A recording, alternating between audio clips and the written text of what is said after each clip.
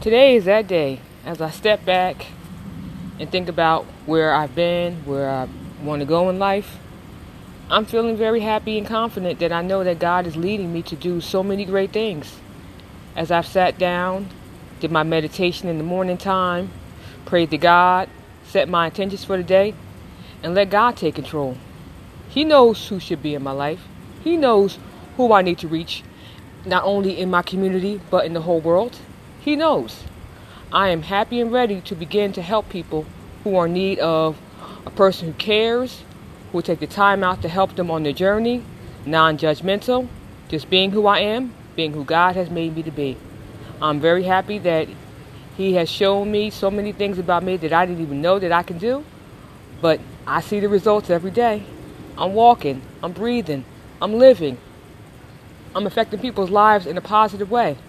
I feel so blessed. I hope this inspires you to be the best you and let God lead you to where you need to be. Put your trust in Him and He'll take you the rest of the way. Have a good day.